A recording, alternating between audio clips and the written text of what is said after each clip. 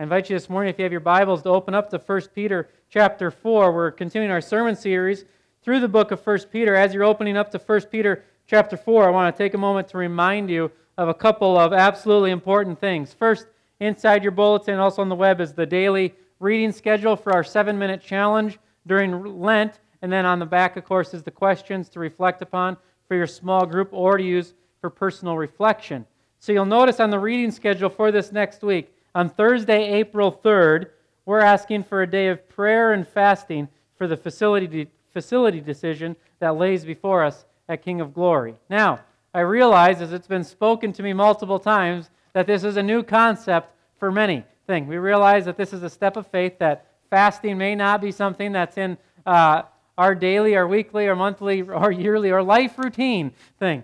But what we're asking is really for a step of faith here to do something out of the ordinary, to put ourselves in focus, to put ourselves underneath the authority of God. And so what we're asking on Thursday is maybe for you the step of faith is to simply not have dinner and use that time for extended prayer and study of Scripture. Maybe you're ready to take that step of faith to use the whole day as a time of fasting whenever you're hungry, using that as a reminder for prayer and study of Scripture as we come to an important decision for King of Glory. So therefore, over the next week, we encourage prayer throughout the whole week, but we really want to encourage corporately that on Thursday we would enter into a time of prayer and fasting together. So therefore, in regards to how we move forward with that decision about a facility, tonight at 6:30 at the Sycamore Center, there is another forum. If you want to participate, ask questions of clarification, or if you want to share some concerns or affirmations that you have for other people to hear, you are invited to come tonight at 6:30, and then we'll have a meeting next Thursday to vote on the proposal from King of Glory. We recognize that this is an emotional issue that everybody has a vested interest in. We recognize that there's a lot at stake, and due to our passion for King of Glory, it can get a little bit heated, which is just fine. We want to continue the process that we've had been going, an open process of open communication together in this final week, and all of it bathed in prayer, and then prayer and fasting on Thursday. So please participate in those different opportunities that are coming up, and please maybe take that step of faith for prayer and fasting. Let's turn our hearts now to God's Word this morning. 1 Peter chapter 4, beginning with the first verse. 1 Peter chapter 4, beginning with verse 1. Since therefore Christ suffered in the flesh, arm yourselves with the same way of thinking. For whoever has suffered in the flesh has ceased from sin, so as to live for the rest of the time in the flesh, no longer for human passions, but for the will of God. For the time that is past suffices for doing what the Gentiles want to do, living in sensuality, passions, drunkenness, orgies, drinking parties, and lawless idolatry. With respect to this, they are surprised when you do not join them in the same flood of debauchery, and they malign you. But they will give account to Him who is ready to judge the living and the dead. For this is why the gospel was preached, even to those who are dead, that though judged in the flesh the way people are, they might live in the Spirit the way God does.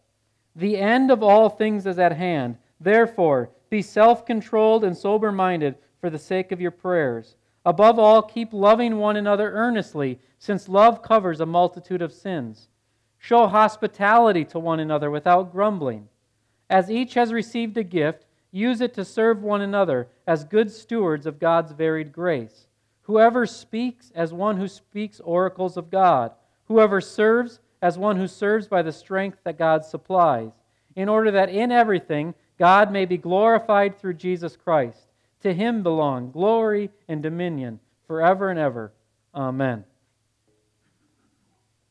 I'm almost certain that none of you, when at the grocery store, look and say, what line is going to be the longest? What line is going to cause me to get anxious? What line is going to cause me to get angry? And then choose that line. If you're anything like me when you go to the grocery store and you're in a hurry, you're looking for what? The shortest line with the least amount of customers, and that also seem to have the least amount of product in their carts. So you go in, you're looking around, it's full. Hey, there's an open line. It looks like it's going to go fast. So you pull into the line. But then what happens? You notice that the person in front of you has alcohol in their cart, and you also notice that they look on the young side. So therefore, what are they going to have to do? call over the manager to look at their license. Well, as you continue on, guess what happens next? The debit card is rejected. It's probably all happened to us at one point. Sorry, ma'am, sir, this doesn't work. Well, try this one. The credit card doesn't work. Well, I have some cash. Well, by this point in time, what's happened? People have come in behind you in line, and there's nowhere to go.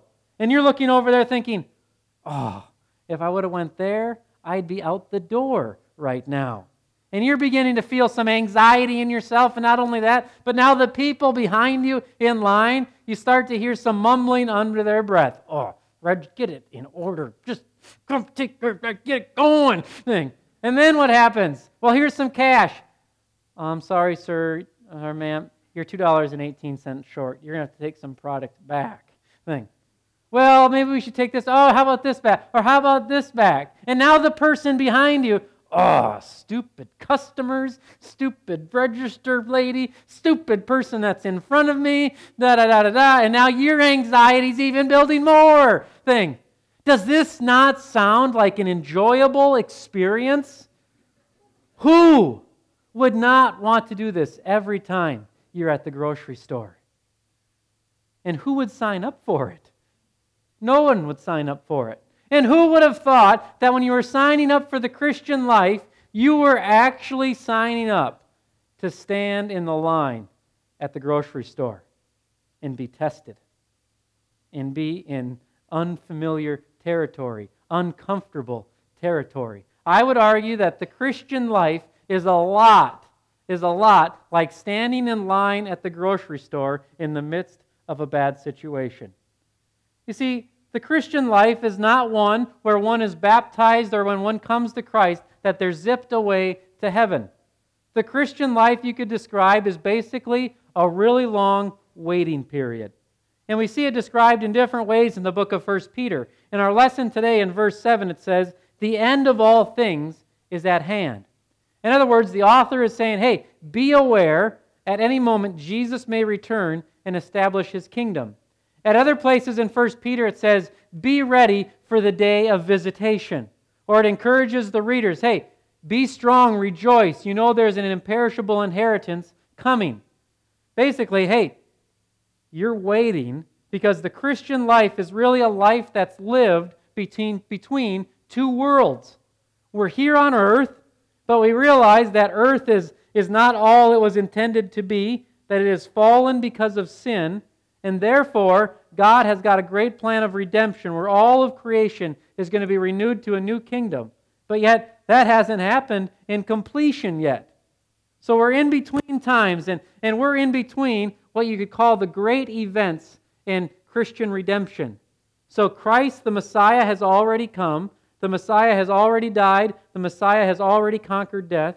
But yet, the Messiah has not returned yet to establish the kingdom forever. We're in a waiting period.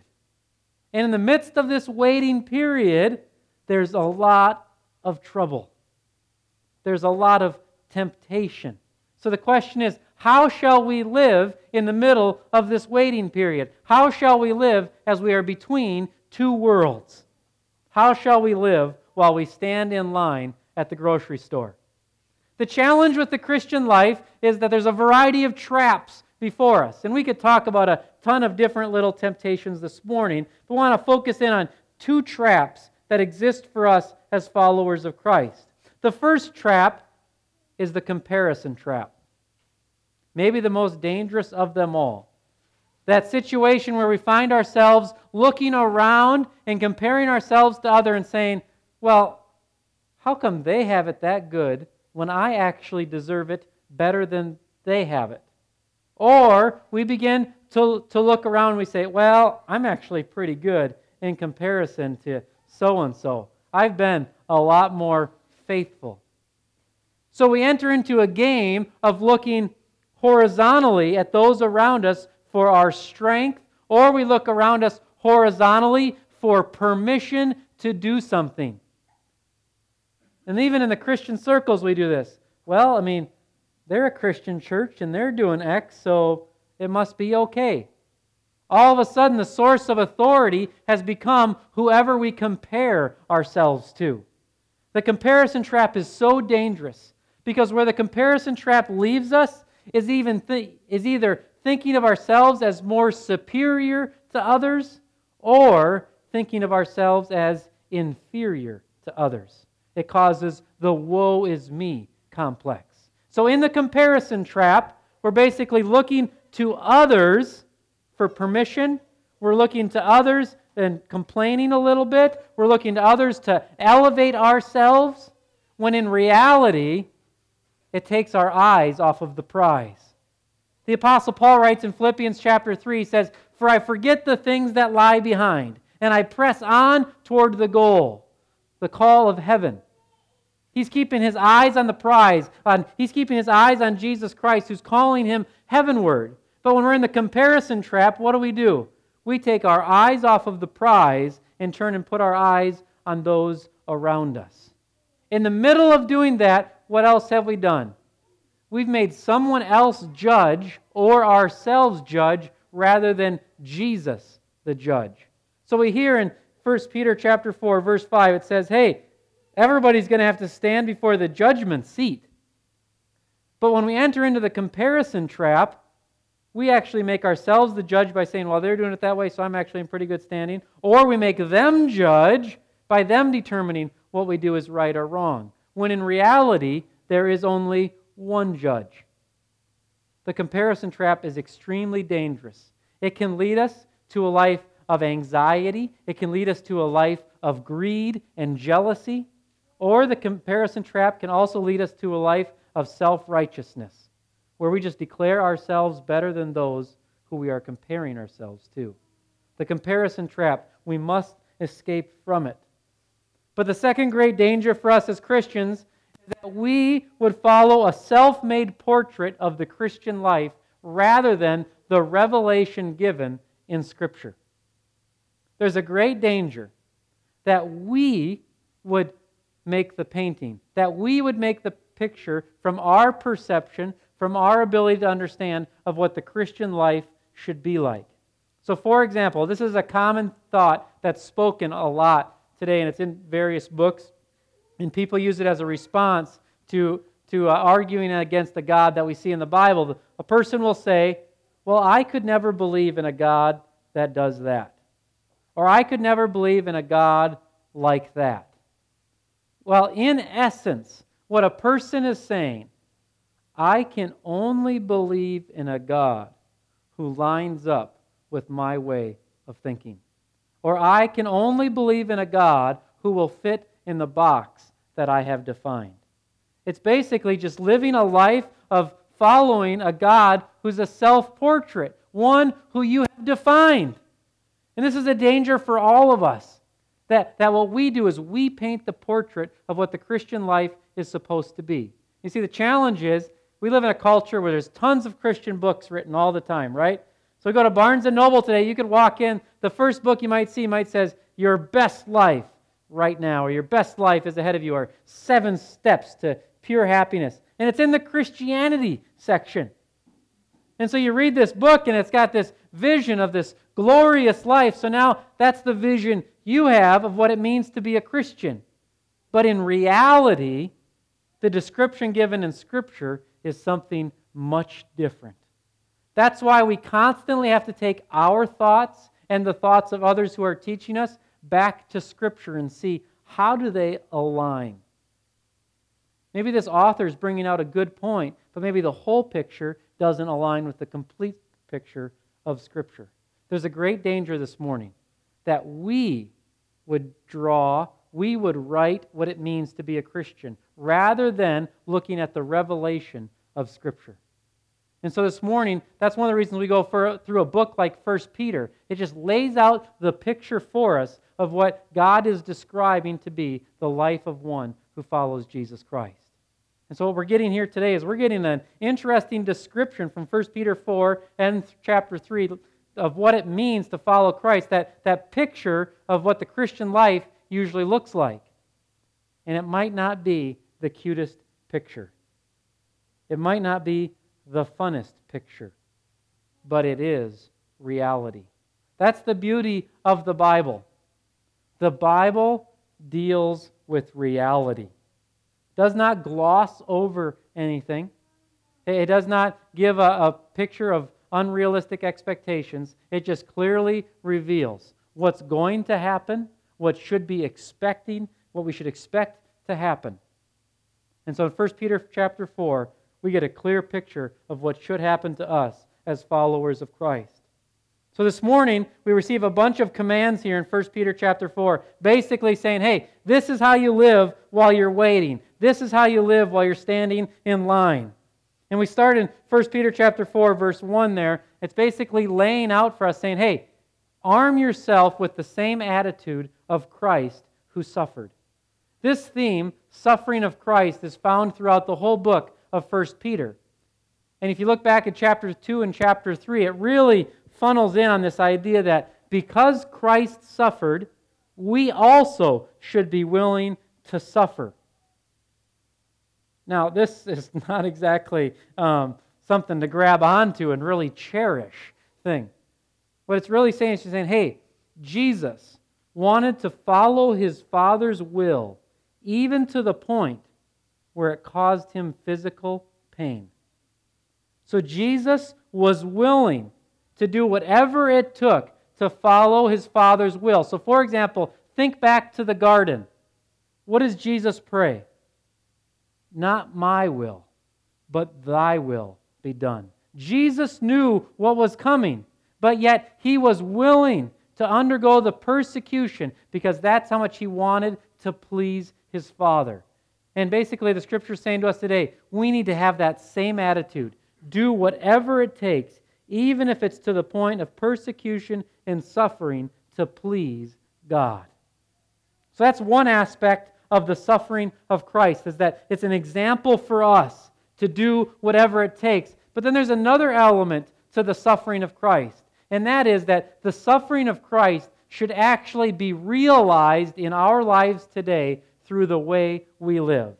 The suffering of Christ should be realized in our lives through the way we live. What I mean by that is this. So often when we think of the death of Jesus on the cross, it's a theory, right?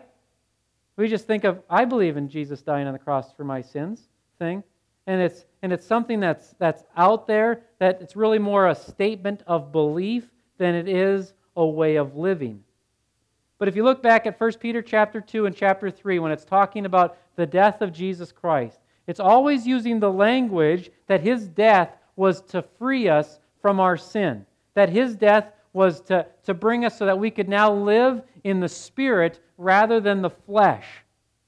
So, if we are to be affected by the suffering of Christ, what should actually be happening is that our daily lives are affected. That our behavior is changed actually by the suffering of Jesus Christ. If we would look at our behavior and see no difference, then all the death of Jesus Christ is to us is a theory and a statement of belief. We're not called to have a statement of belief. I believe Jesus died for my sins. But rather, we're called to have a life that's defined by the suffering of Christ. And when we have a life that's defined by the suffering of Christ, what we see happen is that we no longer live the rest of our time in the flesh for human passions, but rather for the will of God. When we realize that Christ's suffering was not just to give us a legal transaction of forgiveness, but rather was to free us, and that Christ's suffering was to lay an example that we go to whatever it takes to follow the will of God. When we realize those things, we enter into a life then of passionate pursuit of the will of God. Basically, you can kind of summarize it this way, that as followers of Christ, we are to follow the patterns of Christ rather than the patterns of this world. So if you look in here in 1 Peter chapter 4, verse 3. So verse 3 lays out all of these vices or all of these different behaviors that are taking place in the community. And these different behaviors, these different vices, they're basically saying, hey, now as a follower of Christ, you're not being affected by these vices. They're no longer in control of you. Or you could say it this way, these are patterns that you do not follow. So as a follower of Christ, you're not defined by a pattern of drunkenness, by a pattern of lawless idolatry or of sensuality, Rather, you're defined by a pattern of obedience to God. You can kind of summarize all of these things in verse 3 of just kind of saying, following the pattern of any time the flesh wants something, you follow it. And really what's being said here is, hey, anytime the flesh speaks does not mean permission to do what the flesh says. Anytime the flesh speaks does not mean permission to do what the flesh says. Now, this goes way against how the majority of us think all the time, because we use phrases all the time like, right? Well, is that how you feel? That's what you should do then. Trust your gut. Actually, Scripture would say almost the opposite. Don't do what you feel. Don't trust your gut. First look and see, does that feeling or does that leading of the gut match up with the royal pattern of Christ? Or does it match up with some of the patterns of the flesh that are laid out in Scripture? We're not called to follow the feelings of the flesh. Rather, we're called to submit to the Spirit of God. This morning, as we wait in line, as we wait for the best that is yet to come, what we're called to do is not do whatever we feel, but rather submit to the leading of the Spirit of God so that we can honor God. And this morning, if our life is defined by the cross of Jesus Christ, our life is going to have new patterns to it. We're going to seek to live this faith in a new way of obedience to Christ versus obedience to the flesh. So the very first thing we see here then is basically the author saying, hey, the first exhortation as you're waiting is put away those behaviors that come from the flesh rather than those things that are submissive to the Spirit of God. This is a real challenge for us. This is why it's so important for us to have outside voices in our lives. People that can come alongside and say, hey, you know what? That doesn't line up with what God's Word is saying. That doesn't line up with the pattern of Christ. We need those outside voices that have authority over us and that know the Scripture, that can help guide us, that can help kind of guide our conscience in a sake. For an instance, guide our conscience, or can help us understand if the feelings that we have are in line with God's Word or are actually part of our fallen nature. Do you have a voice in your life today? Do you have an outside voice of someone that can speak authority into your life today, that can challenge you, that can help line up your life with the Word of God? We're being called to a life of putting to death the patterns that bring dishonor to God, and rather enter into a pattern that's laid out for us by the life of Jesus Christ. And then now what we see moving on here in verse 7 through verse 11 is the author now basically enters into a whole different list of things, and we could spend 45 minutes on each thing, and so I've got till 6:30 tonight, so I think we can probably get it done. A bundle of different little commands here, verses 7 through 11. I just want to focus in on a couple of them and cover them at a high level. So we're waiting in line for Jesus to return. Verse 7, therefore be self-controlled and sober-minded. In other words, have the ability to step back and think clearly and be able to govern your behavior. Followers of Christ, because we have been given the gift of the Holy Spirit, we actually do have a little extra power. Not power that we can control, but power that we can submit to. So that we actually should be able to put a little governor on our feelings sometimes. We should be able to exhibit a little bit of discipline. And where it begins to be able to think clearly, and he says is sober-minded. In other words, being able to step back and think through the situation. The greatest danger for us is that in the heat of the battle, we start making decisions when our emotions are flying and there's a bunch of other voices. When sometimes we should just step back, reflect through Scripture, reflect through prayer, reflect through conversation with others, and then make a decision. God's calling us to a level of self-control and the ability to think clearly. In the middle of thinking clearly and self-control, then, it's not just this idea of, well, we need everybody to think clearly and self-control so everybody can have perfect personal behavior. It's not just about having perfect personal behavior. That's not the goal. The goal is a community of love that we see here in verse 5. It says, above all, keep loving one another earnestly, since love covers a multitude of sins. In other words, we're supposed to be in a community that's such saturated in love that love helps us overcome the little things that take place. But it's not saying, well, hey, we got a credit and debit relationship here. So when you love, actually, God just applies a credit to your account. Hopefully you get enough credits to overcome the debits. It's laying out this idea of kind of 1 Corinthians 13 as well, that in a community of love, you're able to overcome some of the missteps. And I think if we use the illustration of marriage, if I asked this morning for a couple to raise their hand that has never had a misstep thing, I think we would need to do some talking afterwards. Every couple's had some missteps. There's not perfection in the way that we treat one another and in the way we act. But yet, those missteps are able to overcome when it's in a community of love. So when that love of Christ is present, you can overcome those missteps. And basically, what the author is saying here is in the people of God, there should be that community of love. That when those missteps happen, they actually don't end everything. Because there's a love present that overcomes all.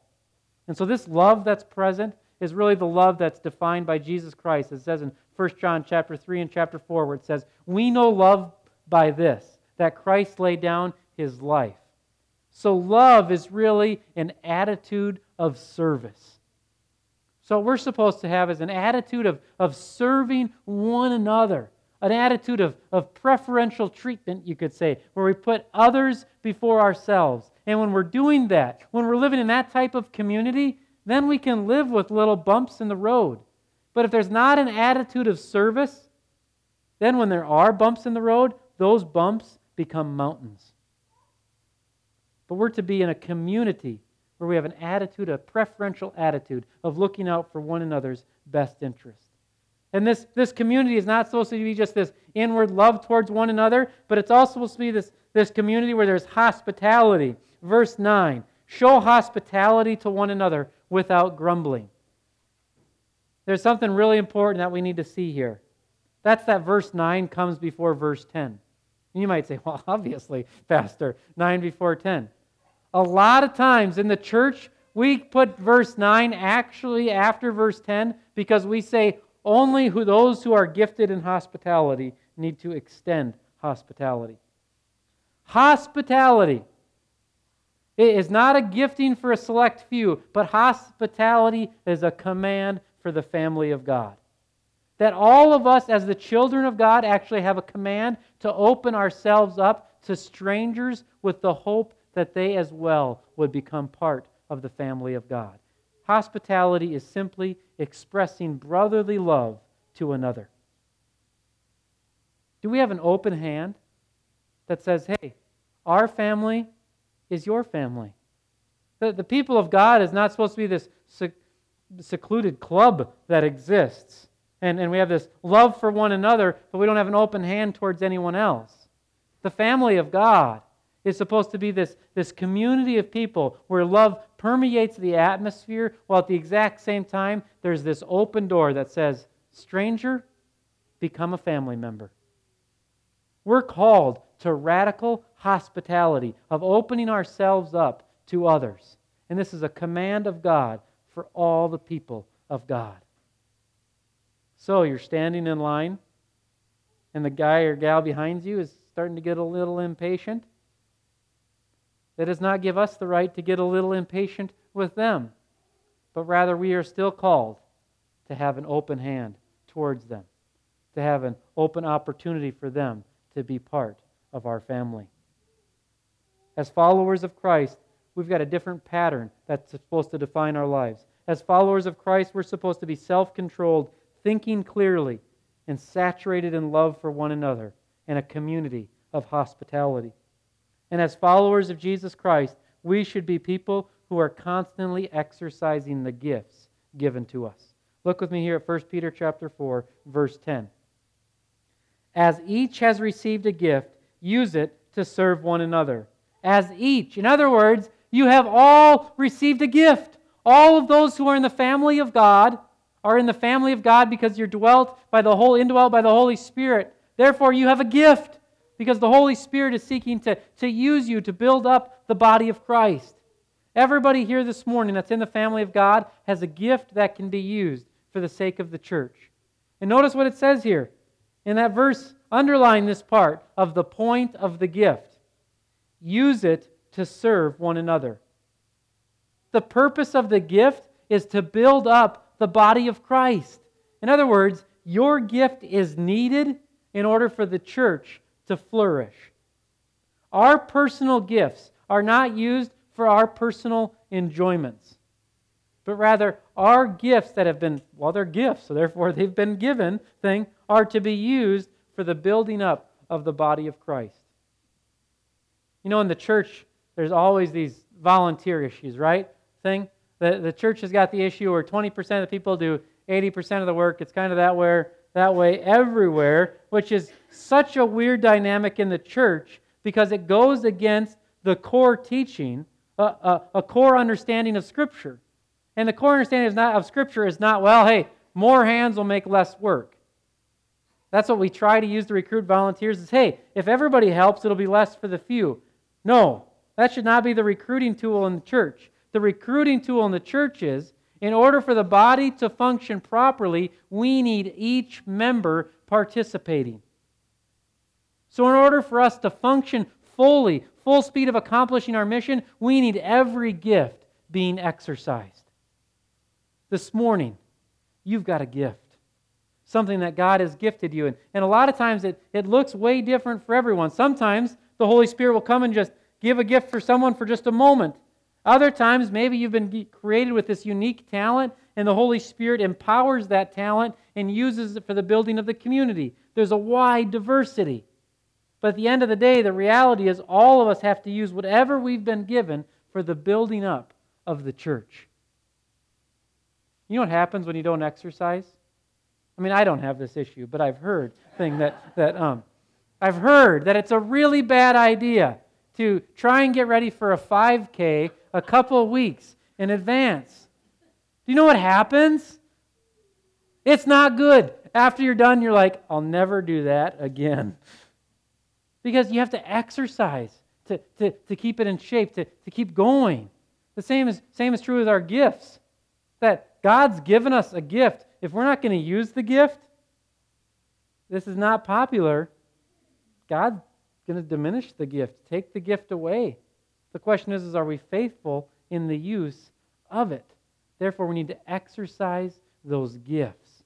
So the gifts that we've been given, first are to build up the body of Christ. And when they're used in their proper role, then what happens? God is glorified because God's church is built. So if you look here at the end there in verse 11, it says, in order that everything God may be glorified through Jesus Christ.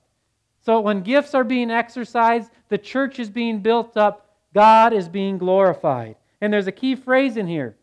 Serve in the strength that God provides. So some of you respond, well, I could never do that. That's actually the perfect response because then you're not relying on your own strength, you're relying on the strength that God provides. Some of you may be thinking this morning that I've done a pretty good job. I've served on a lot of committees in my church life, and I think I've used all my gifts. But the problem is this: you've actually never stepped out in faith and done something that's going to require something more than you can provide yourself. So you might be thinking to yourself, oh, preschool, you want me to spend time with the preschool class? Do you know what happened with my own children when they were that age? It was a disaster. You might be thinking that to yourself. You're the perfect person for our preschool class because we know you can't do it on your own, but you're going to do it with the strength that God provides.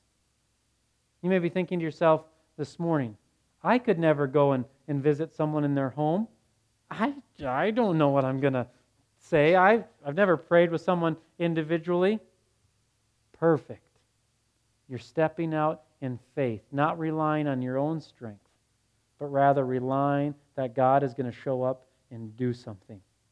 I've heard multiple missionaries, and I fall on more the conservative spectrum on this whole issue of speaking in tongues and prophecy like that. But I've spoken with multiple missionaries that are in the exact same camp as I am theologically on those issues. And then when they go somewhere, Africa or somewhere else, they come back and they've said to me, you know what happened? I started speaking in a language that I did not know. And these are not like weird people. These are normal, every people that you'd have coffee with. Thing. What happened? They went over there and they said, God, I'm not sure what I'm going to do, but I'm going to start preaching. And then God allows them to speak in another language that they've never spoken. They're stepping out in faith. It may not be as radical as that thing, but it might be as radical as giving you the necessary patience for that preschool class. For some of you, that would be just as big a step as speaking tongues in the middle of Africa. The question's pretty simple, though. Are we stepping out in faith to be used by God, where we rely on God's strength and God gets the glory? So as we wait, the question is, how will we wait? And there's one simple phrase that basically sums it all up. After this whole message, you can basically sum it all up by two words. Consider Christ. Consider Jesus Christ. Consider what Jesus Christ did. Christ pursued the will of God above all else, even to the point of suffering. Consider Christ. He loved his neighbor as himself. Consider Christ. He showed radical hospitality. He was constantly getting in trouble for what? Opening himself up to strangers. Consider Christ. And when you consider Jesus Christ, there is no other response than a life of entering into his pattern, than a life of radical obedience to him alone. It's going to be a long wait. And it's going to be a difficult wait. But we have one who has already waited on our behalf. We have one who has already conquered. His name is Jesus. Let us pray. Almighty God, we give thanks this morning that you have given us the gift of the body of Christ, that we can wait together and that we can live together in this journey. Lord, this morning I pray that you would move upon each person's heart, making them aware of where they need to take a step of faith, whether it be in extending hospitality, whether it be in practicing love in our community, whether it be in exercising their gifts. And God, I pray this morning that you would put to death in us the flesh and enable us to be obedient to the Spirit. God, we thank you for your kindness. We thank you for your patience. In Jesus' name, amen.